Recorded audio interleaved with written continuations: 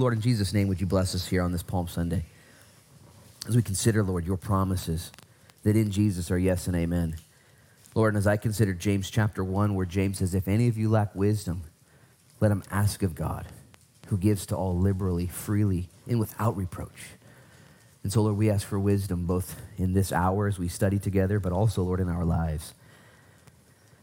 Help us to not be those who lean on our own understanding, but in all of our ways acknowledge our Lord and Savior. Direct our paths, Lord. God, I'm so excited that even as I pray that prayer, all I'm really doing is aligning myself into what you're already doing. We don't have to convince you to be good, convince you to be on time, convince you to accomplish your will. We got to convince ourselves that you're doing all those things. So Holy Spirit, settle us now as we get into your word, as we understand, Lord, your goodness for us. In Jesus' name we pray, and everybody said? Amen. I asked you guys to open up to Matthew, and I was making a mistake, but I'm going to turn there anyways. I want you guys to see this. Matthew 21. You can turn there if your Bibles if you want. You don't have to. You can just pay attention. Matthew 21, Jesus is riding into Jerusalem. It says in verse 1, it says, now when they drew near Jerusalem and came to Bethphage at the Mount of Olives, Jesus sent 2 disciples saying, go into the village opposite, and immediately you will find a donkey tied and a colt with her. Loose them and bring them to me. And if anyone says anything to you, you shall say, the Lord has need of them, and immediately he will send them. Stop right there, eyes up here. The triumphal entry, Jesus setting up all things in order to do all things perfectly. And he contracted 2 of his disciples to go the opposite direction they were going. Don't you find that sometimes in your life you're just going the exact opposite direction that you chose? Maybe you're going the exact opposite direction you meant to, and yet God's plans will not be thwarted. His ways will not be stopped. And he sent the disciples the opposite direction. They were walking to Jerusalem. This would be a couple-day journey from Galilee, and they're getting there. Pretty soon they get to this one point, and Jesus is like, all right, I want you guys to go to the village we just came from and get a donkey. Like, come again? Do you have a rental? Do you have an Uber? Isn't there another way to do this? No, you're going to walk in, you're going to see this donkey. Go ahead and snag that donkey. Steal that donkey. It's a long-term borrow. We're going to give it back. It's okay. Steal the donkey. And then Jesus makes provision for the problem. He says, if anybody gives you pushback, just say this. Now, did Jesus know they were going to get pushback? They were going to get pushed back, and so he prepared them already. He could have. And so they go there and they do this, and you guys know they're grabbing this donkey. And the owner comes out and says, "Hey, where are you taking my donkey?" And like, the Lord needs your donkey. All right, you can have my donkey, you know. And it's just okay. It's just kind of weird. And Jesus made it this way on purpose because your life's kind of weird. Everything you go through is all messed up. It's all weird. There's pushback. There's problems, and there's provision. If you're like me, I don't want problems or pushback. I just want it to go push through.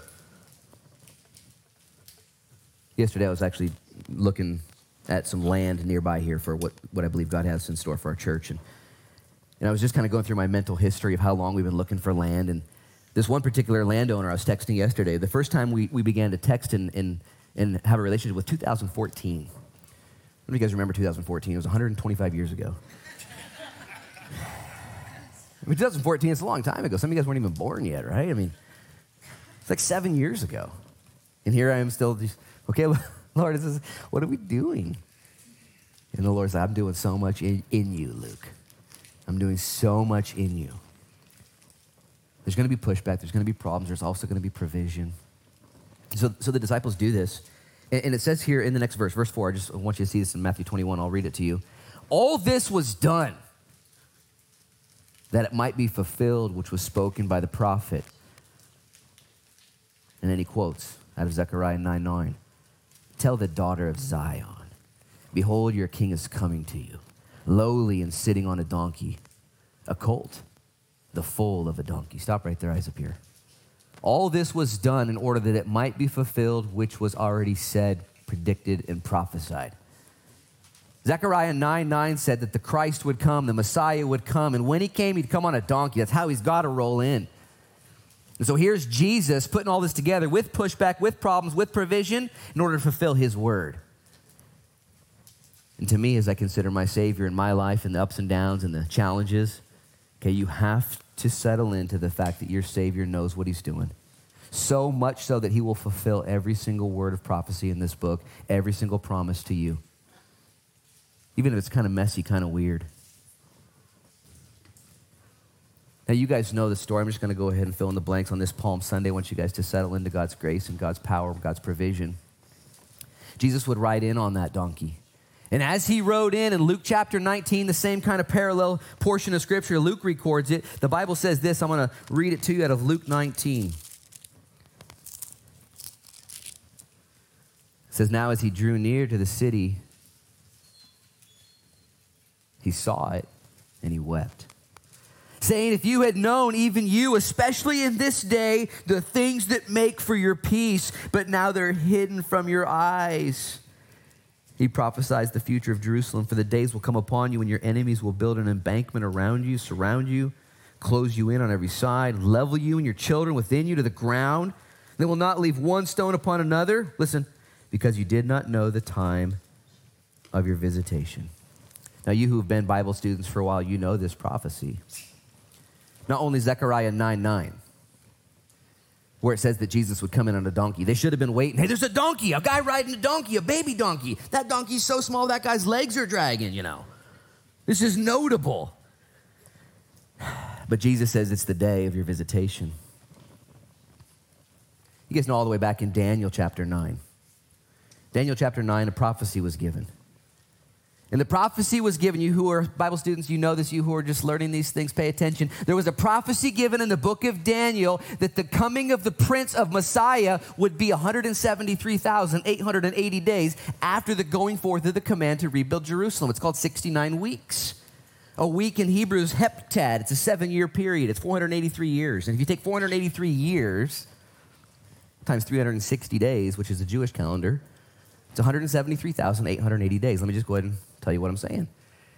In Daniel chapter 9, Daniel receives a vision from God, and it's a promise. If you know anything about Daniel chapter 9, Daniel's living in Babylon. It's not a good situation. Daniel's parents had been slaughtered. Daniel's family had been murdered. Daniel had been in Babylon his entire life. Daniel would die in prison in Babylon, a slave. He would never be released. I don't know about you, but how many guys are waiting to be released, you know? Let us take off the mask, you know? Let us get out of this situation. Daniel would never get released. And yet God gave him the promises. And the promise was given. 69 weeks, 173,880 days. Listen, from the going forth of the command to rebuild Jerusalem. So he writes it down. And 100 years goes by. And in 100 years, a man came on the scene named Nehemiah. Some believe he was the shortest man in the Bible. He was Nehemiah. Just making sure you're still listening. Nehemiah comes on the scene. He too lives in Babylon. And he's working for the king, Artaxerxes. And the Bible says in chapter 2 that he has a bad day. Nehemiah shows up to work and he's cranky. His allergies are kicking and he's crying. And Artaxerxes asks him, what's wrong with you? He says, I'm sad. And he says, what are you sad about? He says, I'm sad about my people in Jerusalem. They need their home rebuilt. You know, Xerxes, man, he must have had too much coffee that day. You know, and he says, you know what? I got a great idea. Let's send you back for the first time ever to Jerusalem. I'll fund it. I'll protect you. I'll make sure it all goes well. Let's rebuild Jerusalem. This is crazy. Nehemiah 2, 100 years after Daniel. And the command, history, you could look this up, by the way. All secular historians record this. The command to rebuild Jerusalem was given March 14th, 445 BC. Let's rebuild it. Pop quiz, bonus points. How many days did it take them to rebuild? Starts with 50, rhymes with 2. 52. Hopefully, don't come back to the 11 a.m. service. Don't ruin that one. 52, Pastor, you know. 52 days they build the wall. Nehemiah goes back. You guys know the story, right? But the command was given on March 14th, 445 BC. Now, if you take your calendar, Jewish calendar, and go from March 14th, 445 BC, 173,880 days, it takes you to April 6th, AD 32. Luke 19. Palm Sunday. And Jesus rolls in on a donkey. And he cries. He weeps. He says, guys.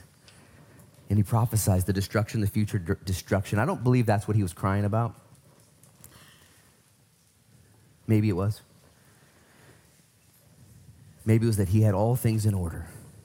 And they missed it. He said in Luke 19,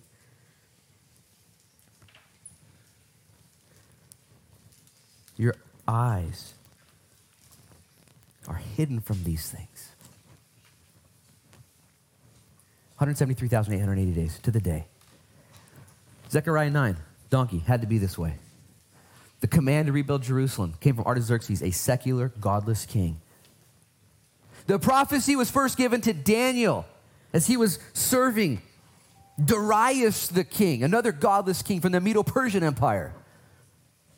Jesus rolls in under Roman occupation on a donkey. How many guys, if you're going to roll in and save the world, you're going to choose a donkey? Anybody? Okay. I'm choosing a hog, a Harley. You know what I'm saying? You know, I'm going to come in on a tank or something, Sherman tank or a jet or something, man. Even just a beach cruiser, not a donkey. Yet all things were fulfilled. And here's what I just want to make a simple application. This is so important. The promise was given to Daniel. The prophecy began to be fulfilled in Nehemiah. Jesus pulled through and did it perfectly in the book of Luke. Zechariah. None of these stories in their historical backdrop are good. There's nothing good going on.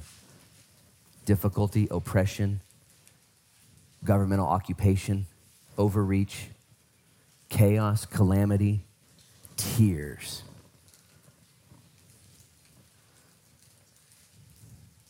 And yet God was doing all things perfectly. Matthew 21, all of this was done in order to fulfill what the prophet said. Behold, the Messiah is here. I say that to you Christians, you who are watching online at home, you who are here, you who are walking with others through the valley of the shadow of death. It's been kind of a tough couple weeks. I was driving home from a memorial yesterday and was thinking of a memorial I did 2 weeks ago and other memorials I'm planning. People who are hurting, people who are suffering. And maybe your suffering's not memorial or death or cancer or difficulty. Maybe it's just, man, try to get that thing and try to get that promotion at work or try to get work or something small. Maybe it's something smaller than death and disease. But when you get problems and pushback, maybe you're like me and you wrestle with that a little bit. And what I want to do is I want to say, Lord, if you were able to give a promise to Daniel and you were able to fulfill it with Nehemiah and you were able to show it in Zechariah and then you were able to bring it to pass in the Gospel of Luke, who am I? Who am I to doubt what you're doing right now? And so on this Palm Sunday, may we be worshipers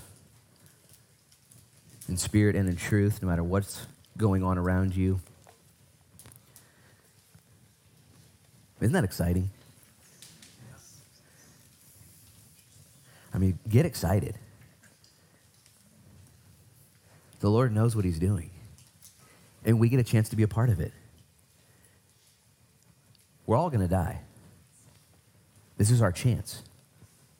Your day will come, some before others. You don't really get to control that. And if you got a pulse, you have an amazing purpose. And if you take your pulse, live for your purpose now, even when your pulse ceases, you can still have a purpose. Your legacy will continue. Lord, I thank you for your faithfulness, for your word, and for Palm Sunday. And Lord, I repent. Maybe you need to repent with me. Lord, I repent of being a baby, of being a crybaby, complainer. Lord, of being distracted and weird and doing stupid stuff, just getting off track. Lord, I just repent. May we be those men and women who are focused, who when Jesus shows up today in Bible study or later at lunch or tomorrow or this week, he wouldn't look at our lives and weep because we're missing it. So Lord, forgive us and empower us now. Provide for us even through and with the problems, with the pushback. Bless us now as we continue our study through 1 Peter chapter 4. We love you, Jesus. It's in your name we pray. Amen. Amen. Take your Bibles now and let's go to 1 Peter 4. Peter, who saw Jesus come in on the donkey. Peter, who saw Jesus live through Passion Week. Throughout the rest of the week, as Jesus would come into Jerusalem on Palm Sunday, he would come in and survey Jerusalem, and he would leave every single night. He wouldn't stay in Jerusalem. He would hang out, and then he would leave. The Bible says that he would go to Bethsaida, to Bethany. He would leave, and he would camp. He would stay at a friend's house. And the next day, he'd come back into Jerusalem. every day during Passion Week. He would mingle with the sinners. He would melee with the Pharisees. And every single night he would bounce out until the final Thursday Last Supper, when they'd be eating, he'd be arrested, be betrayed, denied, tried, crucified on Friday morning. So this Friday when we gather together, we're going to consider Jesus and what he went through and who he is and his commitment to the process. But right now, that same Peter, he writes to a church who was going through suffering, and that suffering was only going to intensify. As a matter of fact, read with me verse 7. He says, but the end of all things is at hand. Therefore, the therefore is always therefore a reason, Bible students. It's a conclusion based on the other things that he'd already told us. Now that we're Christians and we don't do the same things we used to do, we're not running amok, but instead we're looking at suffering in our lives, and instead of suffering, turning us to sinning, which is so often the case when you get under pressure, when you're undergunned. And he says, instead of turning to sin, turn to serving, because all of the end has come. Look at verse 7 again. I want you to see this. He says, but the end of all things is at hand. Stop right there and eyes up here. What Peter is basically saying, in addition to the fact that his life's about to end, your life's about to end, every one of our lives are going to end, but he's saying that all of the prophecies that we were just talking about, all the things that we are waiting for, especially as good Jewish people, men and women, it's all done. The only thing we're waiting for now is Jesus to wrap this thing up and to assign everyone either eternally to heaven or eternally to hell. That's all we're waiting for. You see, the Jews were always waiting for prophecies, always waiting for fulfillment, always waiting for the next thing. And Peter was able to surmise and say, you know what? It's all done. Jesus lived, Jesus died, Jesus rose, and Jesus ascended. It's done. We're just now simply waiting for him to wrap things up. There are no more prophecies necessary to be fulfilled for the rapture to happen. Jesus can come back at any single moment. Maybe even in the next 5 seconds.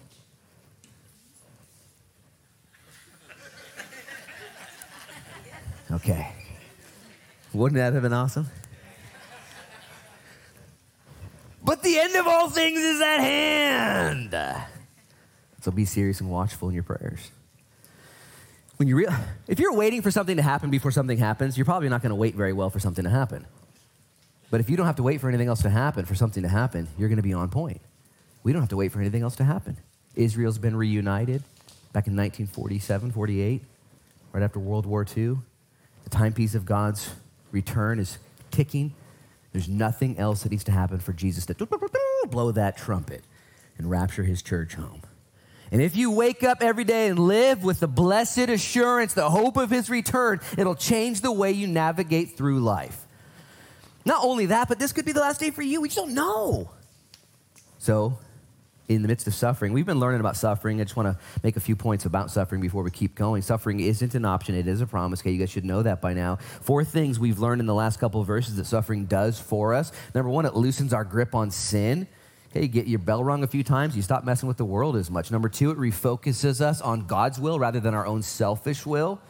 Number 3, it makes people look at us differently. Peter said they're going to look at you differently when you stop sinning. Did you know you're supposed to be looked at differently? You're supposed to be salt. You're supposed to be light. You're supposed to be a witness. One of our biggest, young people, old people too, everyone listen. One of our biggest tragedies and travesties is trying to blend in with the world and be like everyone else. You're supposed to be different. Your love, your authenticity, your trajectory, your faith. Don't try and just be accepted by the world. When all men speak well of you, whoa, not a good day. People are going to look at you differently. Number 4, and then we'll move on, it makes us stay focused on the end. The end of all things is at hand. When you've suffered, when you know it's almost over, it's a good thing. I used to wrestle in high school, and I did fairly well. I wrestled at the state level a couple years in a row, and I went on to wrestle in college. And one of the things that we would make wrestlers listen for is coaching on the sidelines. And one of the best things you could ever hear as a wrestler while wrestling is this little cue. Short time! Short time! That means you just got a little bit longer to go. Okay, you're almost done because you're about to die. And you could be getting pinned and the coach, short time, or you could be holding somebody in a position. And when you hear that, man, it's the best thing you've ever heard. Short time, it means there's 30 seconds left. Just don't give up any ground. Don't stop. Don't give up. You can do anything for 30 seconds. You can do anything for a minute. What Peter's saying here is, but the end of all things is at hand. Therefore, be serious and watchful in your prayers. I like how the ESV renders this version. It says, the end of all things is at hand. Therefore, be self-controlled and sober-minded for the sake of your prayers. Self-controlled, sober-minded, serious, watchful. For the sake of your prayers. Quick question, how's your prayer life? Well, I talk a lot. No, I said, how's your prayer life? I don't know. The disciples only ever asked Jesus to teach them one thing, and it was to pray. They didn't ask for miracle power. They didn't ask for help in walking on water, how to heal people, how to multiply bread, how to make wine into water. That'd be a good party trick. They didn't ask about that. They said, Lord, we sense that all that is tied to your prayer life. Jesus even said in Matthew 17, he said the only way that some demons come out is through prayer, a lifestyle of prayer. So teach us to pray. Prayer does a few things. Okay, number one, prayer is always answered. You guys know that, right? Every single time you ever pray, there's one of three answers given. Yes, no, and not yet. Sometimes people stop praying because they didn't get the answer they wanted, or they didn't get an answer. You got an answer. It might not have been the one you wanted, though. Keep praying. You have not because you ask not. Somebody came up with an acronym of PUSH. Pray until something happens. Okay? Just keep praying. Prayer. You're going to get an answer. It might not always be the one you want. Number two, prayer always changes you and sometimes changes your circumstances. You guys seen this before? Prayer always changes you and sometimes it changes your circumstances. When you pray and give it to the Lord, you get the peace that passes understanding. You get changed even if your circumstance isn't changed. That's worth it, by the way. Number three, prayer is a way that we personally process verbally the things we're going through. How many of you guys are verbal processors? Like you're not quite sure where you need to be, so you need to talk to somebody about it to get to the end. Okay, not everyone's a verbal processor. I think all of us are to a degree. It's important that you understand this about yourself, because if you're talking to somebody who's not a verbal processor, they're going to think you have it all together at the beginning of your conversation, but by the time you're at the end of your conversation, you figured everything out. This is how the Psalms are structured, verbal processing. The psalmist will talk about the situation, God's faithfulness, and their conclusion. They just process. Did you know when you're praying, not just simple prayers, but long prayers, purposeful prayers, serious prayers, watchful prayers, sober-minded prayers, self-controlled prayers, you're going to get that answer. Yes, no, not yet. You're going to change, and you're going to process verbally with the Lord. And the fourth thing, if you're not writing this down, you should be. The fourth thing that prayer is, it's a burden transfer. Guys, this is maybe the most important thing. We're going to see in the next chapter, chapter 5, Peter says, cast your cares upon the Lord, knowing he cares for you. How many of you guys are carrying all of your cares right now? And you're just carrying them all, man. You're good at it. Wake up in the morning, got to put this backpack on, and I got this little side bag over here. Got a bunch of bags downstairs, too. I'm going to carry those with me everywhere I go today. I'm a good person. I care about all this stuff. Peter says, hey, cast those cares on the Lord. If after prayer you still are stressed or burdened, I'm just going to be, you're doing it wrong. You're doing it wrong. You're not praying. You're just complaining. If you truly are casting your cares upon the Lord, you'll be given the peace that passes understanding. Whew, glad I gave that to the Lord. I'm glad that's not my problem. I'm glad that's his now. Cast your cares on the Lord, knowing he cares for you. It's a burden transfer. If you're still burdened after praying, you're doing it wrong. Prayer. Watchful prayer.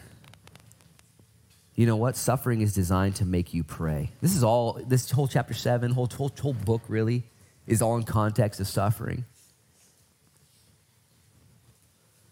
So if you're suffering right now, ask that question, am I praying? Or am I just complaining? Or am I just overthinking? Or am I just dialoguing? It's not the same. Don't be deceived today. If after you've processed with somebody or prayed, you want to keep talking about your problem, something's wrong. Something's wrong. Give it to the Lord. How many of you guys cast your cares upon the Lord and then grab them right back? I'm going to grab that back now. I got to go. The Lord's like, what are you doing? Leave that here, bro. You can't handle it. Your trial is designed to make you a prayer person. It's been said before, there's no atheists in foxholes. You ever heard that before? Man, bullets start flying, pressure starts mounting. Everybody's a believer. Everybody's praying. It's no different with Christians. Man, we got to keep going here. You guys aren't listening fast enough. Got to get to verse 11 somehow.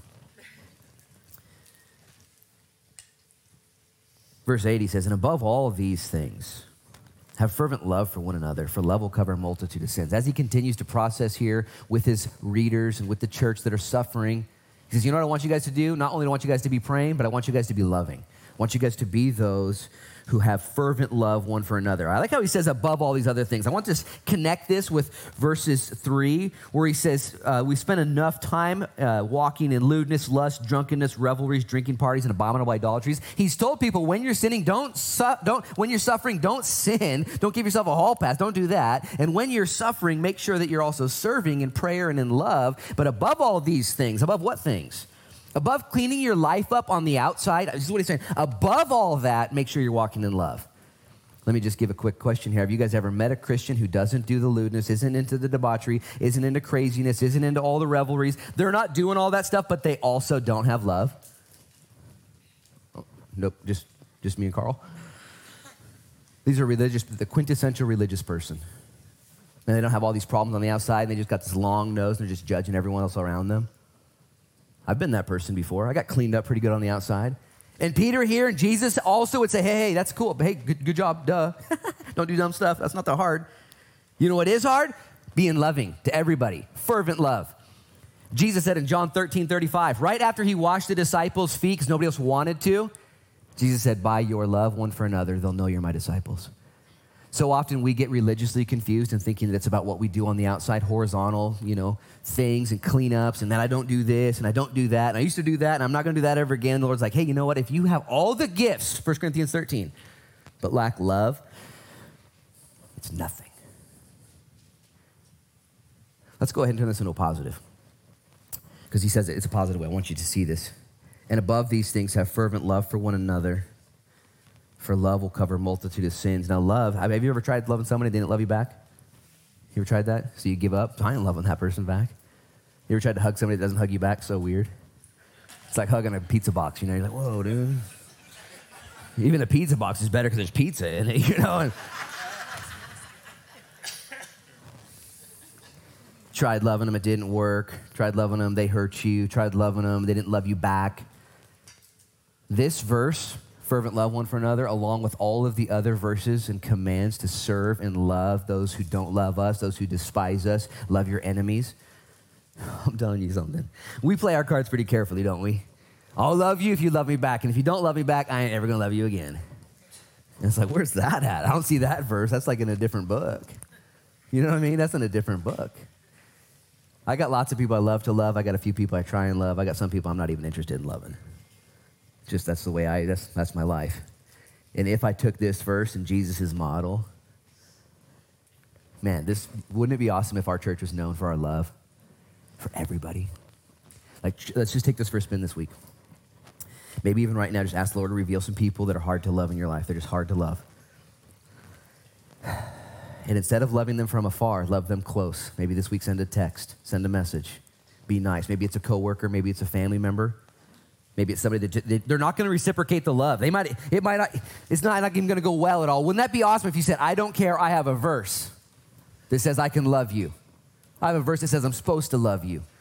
And when I do the motion and I do what God says, I'm going to trust God to give me the emotion. He's going to heal my heart. He's going to transform your life. I love when the Apostle Paul, before he was Paul, he was Saul, and he was a murderer, and he was blind, and he was stuck in he was stuck at Judas's house. And the Bible says that God spoke to Ananias, and he said, I want you to go pray for this guy. And Ananias argued with the Lord. He's like, Lord, you know how bad this guy is. This guy's a bad guy. He killed our brothers and sisters. You want to go pray for him? And the Lord wouldn't let up. The Lord said, did I stutter? Go pray for him, Read it. Acts chapter 9. So Ananias goes, and he lays hands on Saul. And now if it were me, here's Saul blind. He'd killed some Christians. What kind of hands would you lay on him? Maybe like 2 right around the neck. I'll pray for you, bro. The guy's blind. You sneak up on him. I'm going to pray real good for you. The Bible says that he lays hands on Saul and says, brother Saul. Not murderer Saul, not brutal Saul, not bad guy Saul, brother Saul. And then he prays for him. And the Bible says that Saul's eyes become like scales and boom, they're dropped. And he sees and he looks at Ananias and he says, baptize me, baptize me. Sometimes all you need is just one verse to convince you it's okay to love your enemies. It's okay to be extra nice, like crazy nice, stupid nice. Don't love because they're lovable or because you're going to get love in return. Above all these things. Above what things? Staying clean. I don't know about you, but I struggle with my sin. I fight. My sin shows up. Man, temptation's there every day. And I'm working hard to, and that's good. Don't ever let your guard down, okay? That's dumb, okay? But are you working just as hard? Are you struggling just as hard to be the most loving neighbor? Most loving spouse? Walk into that store, I just want to be known as a loving person. Not as a holy person. We spend a lot of time wanting to be holy, and both are important. Jesus didn't say it's by your holiness and by your law-abidingness and all your toe-in-the-line-ness. They're going to know you're my disciples. Transforming love. Okay, that's your assignment this week. Walk in love. Why? Because it covers a multitude of sins. That doesn't mean that it masks it or pretends it doesn't happen. When you walk in love, you cover your buddy. You ever watch the war movies? Cover me. And you're running in, you cover me. I'm about to get shot at. When you love people, okay, you serve them in that way. If you're like me, you have a real burden for humanity and for the world. Like you want this thing you want people to, man, how are you going to cover people? Love them. How are you going to make sure somebody knows that Jesus is real, that your shirt's legit? How are you going to cover them? Love. Love covers a multitude of sins. Verse 90 says, be hospitable to one another without grumbling. And now in this culture and in that day in Rome, Christians were getting saved and they would become homeless. They'd have to move out of their homes. And so what he's saying is by way of necessity, people were letting other Christians live with them. Recently, my family and I watched Paul the Apostle. It's a movie that just came out in 2020 or 2019, something like that. And it showed the Roman Christians getting saved and how it was just hard. So you had to be hospitable. So Peter gives them instructions to make sure you still are hospitable without grumbling, without complaining, without whining. Here's the way I would apply this to our lives here today, though. When you're suffering, okay, you're going to do the opposite of hospitality in one of two ways. Listen, please. When you're suffering, you're either going to get in this ditch, which is not hospitable, where you're going to do nothing but think about yourself, talk about yourself, post about yourself, and put attention on yourself. You ever seen this wounded person before? They're hurt, they're suffering, life's upside down, and all they want to do is talk about themselves.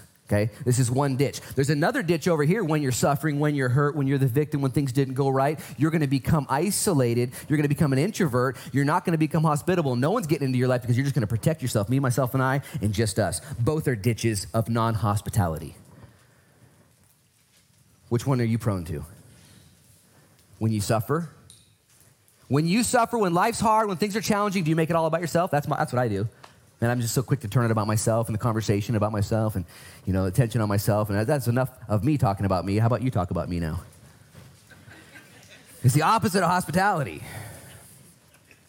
And then sometimes we get into the ditch where we say, you know what? Life's just so stinking tough. I don't even want to deal with it anymore. Be hospitable. In the scriptures, we're commanded to be hospitable more than once. And it's actually a challenge for me. It doesn't mean to the people you like and love, have your friends over, the same 3 friends you always have over have people over that you don't like and love or know. Hospitality literally is entertaining strangers. Be hospitable without grumbling. Grumbling's like an American pastime, isn't it? It's what we do. We post on Facebook. We post on social media. We grumble. How's your day? Well, could have been better. And we start to tell our war stories. We just grumble. Here's the problem with grumbling. Grumbling doesn't actually help your situation, does it? It doesn't help your situation. As a matter of fact, grumbling is a sin because what you're doing when you're grumbling is you're challenging God and his authority and his ability to help your life out. You're challenging God saying, I just don't, my life's all messed up here, so I want to talk about it here. And it could be verbal processing. It could be burden sharing. It could be that, but usually it's just grumbling. Grumbling, the children of Israel spent a decent time in the wilderness because of grumbling. Grumble, grumble, grumble. Talking about God and what he'd done, what he hadn't done, how he'd come up short. And the whole time, God just looking at him, what are you talking about? And sometimes we say this in our grumbling. Well, as soon as this stops, I'll stop grumbling. It's almost as if God says, as soon as you stop grumbling, this may stop. I said may, by the way. I didn't say it would. Grumbling doesn't help. Not only does it not help, but it's a sin. Complaining. Wouldn't this be awesome to take this for a spin this week too? Because we're so quick to post. I mean, we're all famous now. Everyone's got a Facebook account. Everyone's got an audience. Everyone's an influencer. Everyone has a voice. The book of James actually says it's a warning to those who use their tongue. It says, be careful, bro. Your tongue is set on fire by hell itself. Careful how you use your tongue. Not everyone's always had the platform that we do now in America and where we're at to speak and influence. I dare you, take that for a spin. Don't be a grumbler this week. To God's glory, to the betterment of the people around you. Verse 9, be hospitable to one another without grumbling. Verse 10, it says, as each one has received a gift, minister it to one another as good stewards of the manifold grace of God. Instead of sinning while suffering, let your suffering turn you into a servant. Each one of you have a gift to give to somebody else. And those gifts come two ways. Number one, by design. God has given designed gifts to every single person in this room, everyone at home, everyone who's ever been created by God's grace. He puts design and he puts gifts inside of you. Secondly, not just by design, but by experience. Listen, please. Both are important. Your life, the way you were raised, the way you were born, the family you grew up in, the things you've overcome, the suffering you've endured, the issues you deal with are your experience. And because of what you've gone through, because of who you are, because of the way life came at you, you now have something to offer somebody else who's in a similar situation, who's just a few steps behind you. Your divorce, your disease, your abuse, your suffering, your difficulty. It is expensive. Did it not cost you?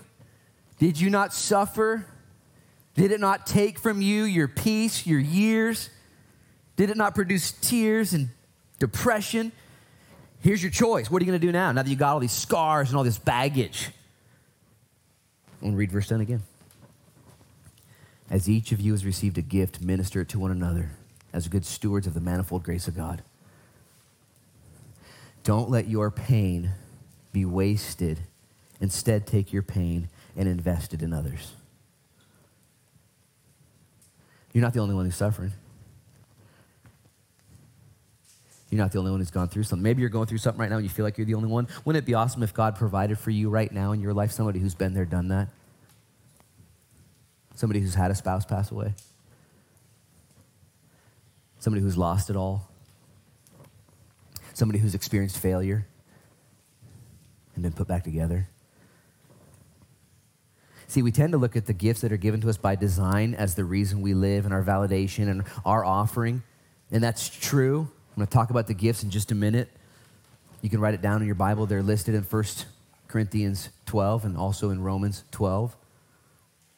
There's 7 gifts listed in Romans 12. There's 9 gifts listed in 1 Corinthians 12. The lists that are given in our scriptures are not exhaustive.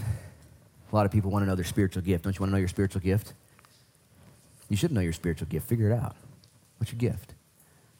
I'm going to read verse 10 again. As each one of you has received a gift, minister it to one another as good stewards of the manifold grace of God. But not just your design gifts, your experiential gifts.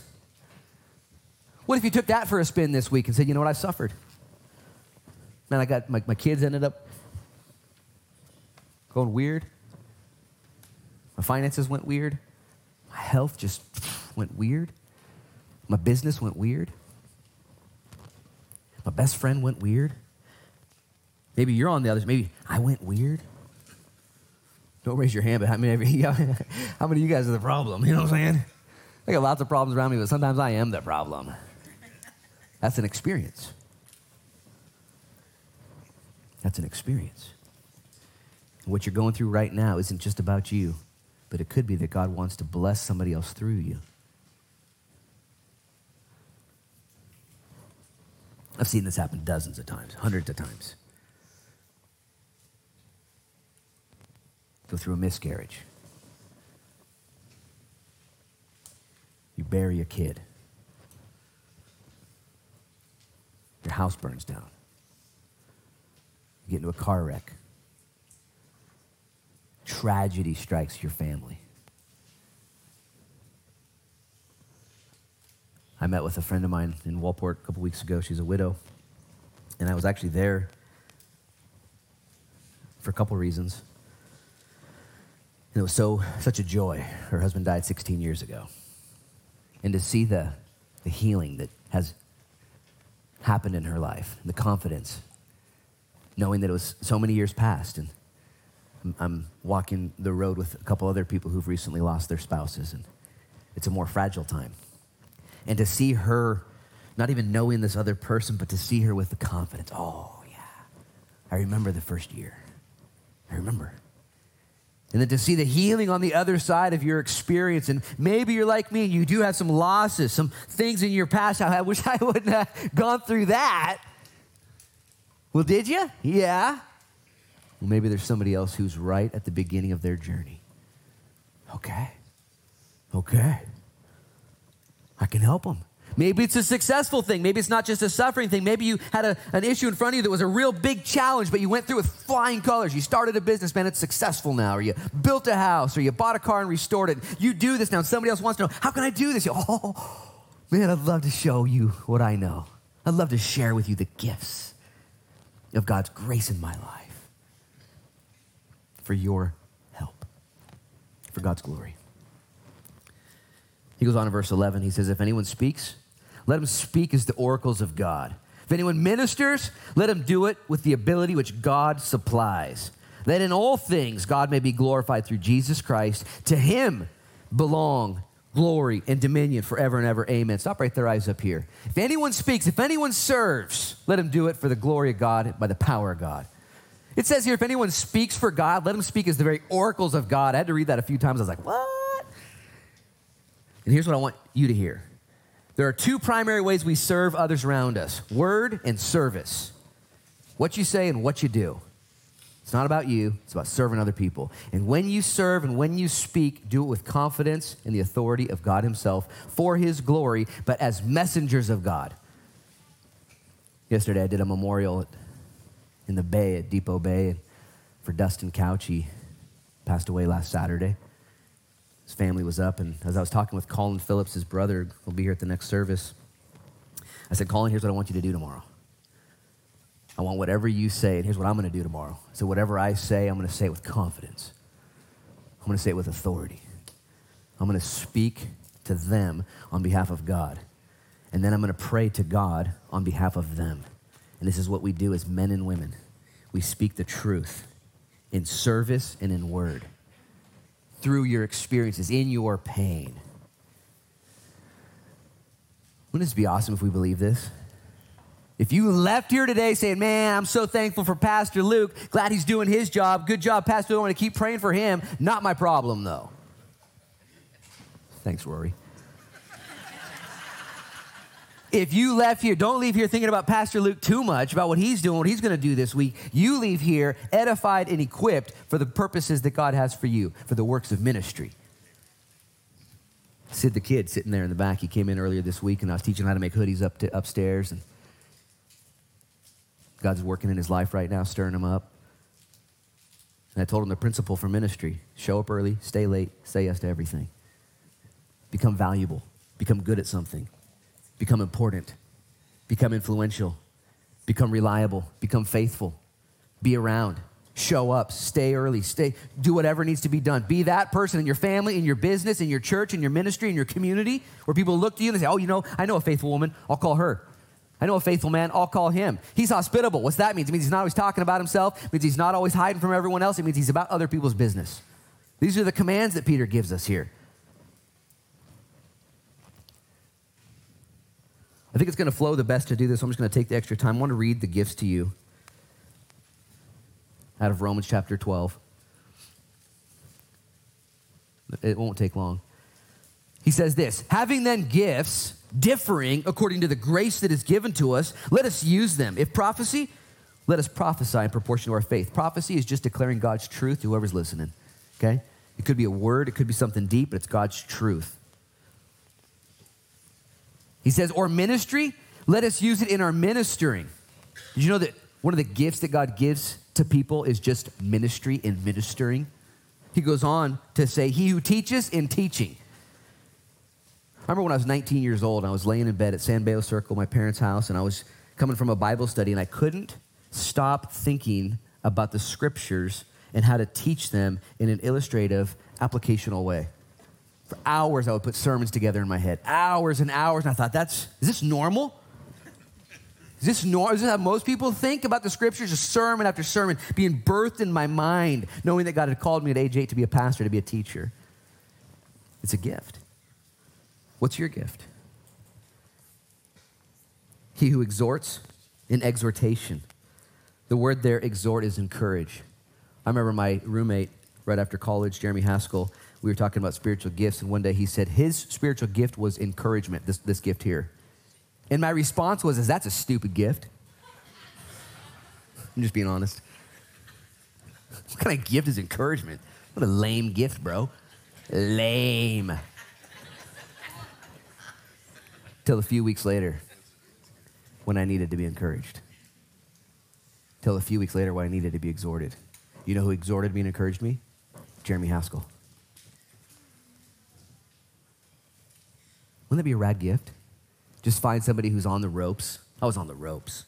Man, I hit a pothole bad in my spiritual journey. It was bad. Here comes Jeremy Haskell. Gift of encouragement. Gift of exhortation. He who exhorts in exhortation. He who gives with liberality. Do you know it's a spiritual gift to write checks to the Lord? Givers. They just give. Maybe they don't even show up to the limelight. They're not on a committee. They just give. He who leads, this is important, with diligence. If you're a leader here, and I have a few people that come to my mind who are leaders, in everything they do, they just can't really settle in the back. They're not really good number twos. If they're a number two, they don't really do well. They're only good in the number one position. Okay? If that's who you are, be a good leader in everything you do. Get a vision from the Lord and accomplish it. If you're a number two, find out how to be an exhorter, how to be a ministry person. Figure out your gift and do it for the glory of God. He who leads with diligence. He who shows mercy with cheerfulness. I think of Regina here. Just mercy. Then the gift of mercy, it'll flip your life upside down when it's already upside down. Somebody comes to you and puts you back together. Guys, here's what I'll say. There's 7 gifts that I just read. I'm going to read to you 9 more and we're done. And I think it's important that you see it in this context because I want you guys to walk in your gifts. I want you guys to be stirred up and encouraged.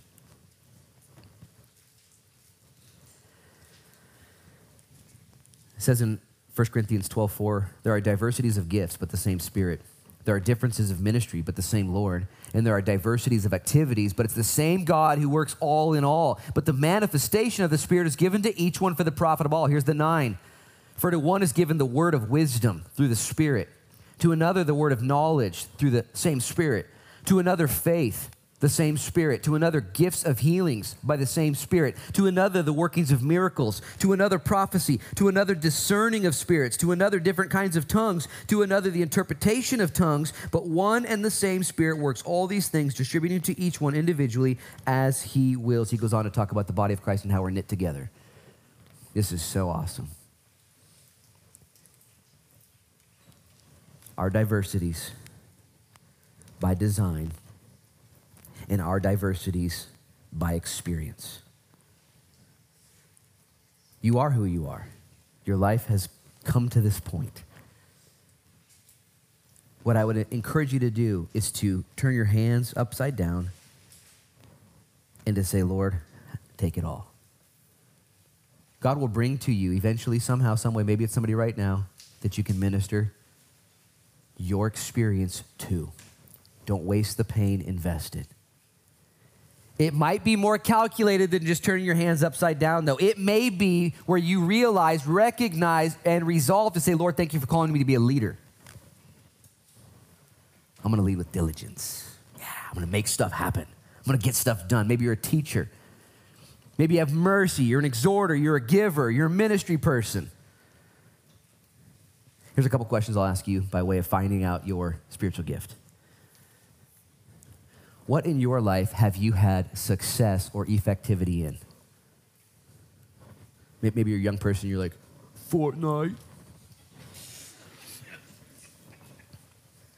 My mom tells stories about when I was a kid and how I would organize all my friends.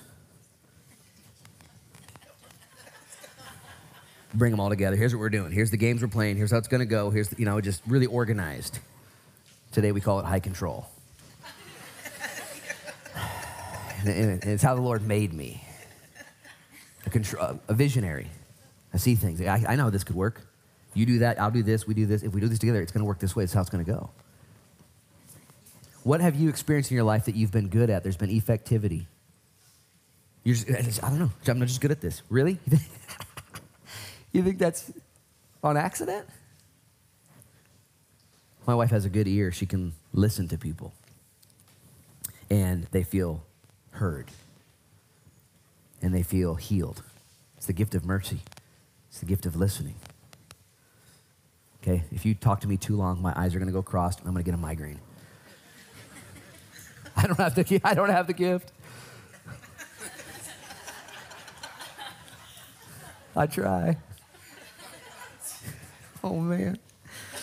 What are you good at?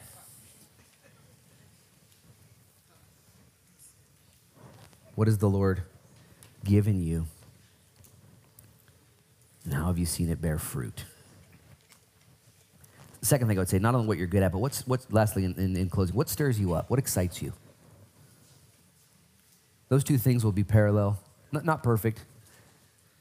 You should get excited about some things that nobody else gets excited about. You should be fired up about it. Here's one of the problems I come into, is I get excited about something. If I don't find the right people to be excited about it with me, I'll give up. Maybe you've done that. Maybe you're excited about a prayer group, Moms in Touch or something like that, or some ministry team or street evangelism, some after-school program. Something, some missions thing, and nobody else wants to do it. Okay, find the people that are like-minded, or maybe don't even worry about the people that don't see your vision.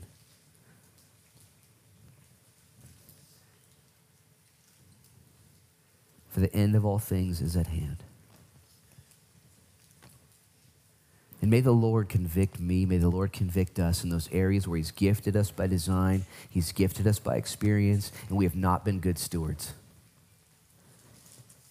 Jesus gave more than one parable, more than one teaching, more than one chapter of the Gospels dedicated to believing and realizing that he's coming back and he's going to look at your records.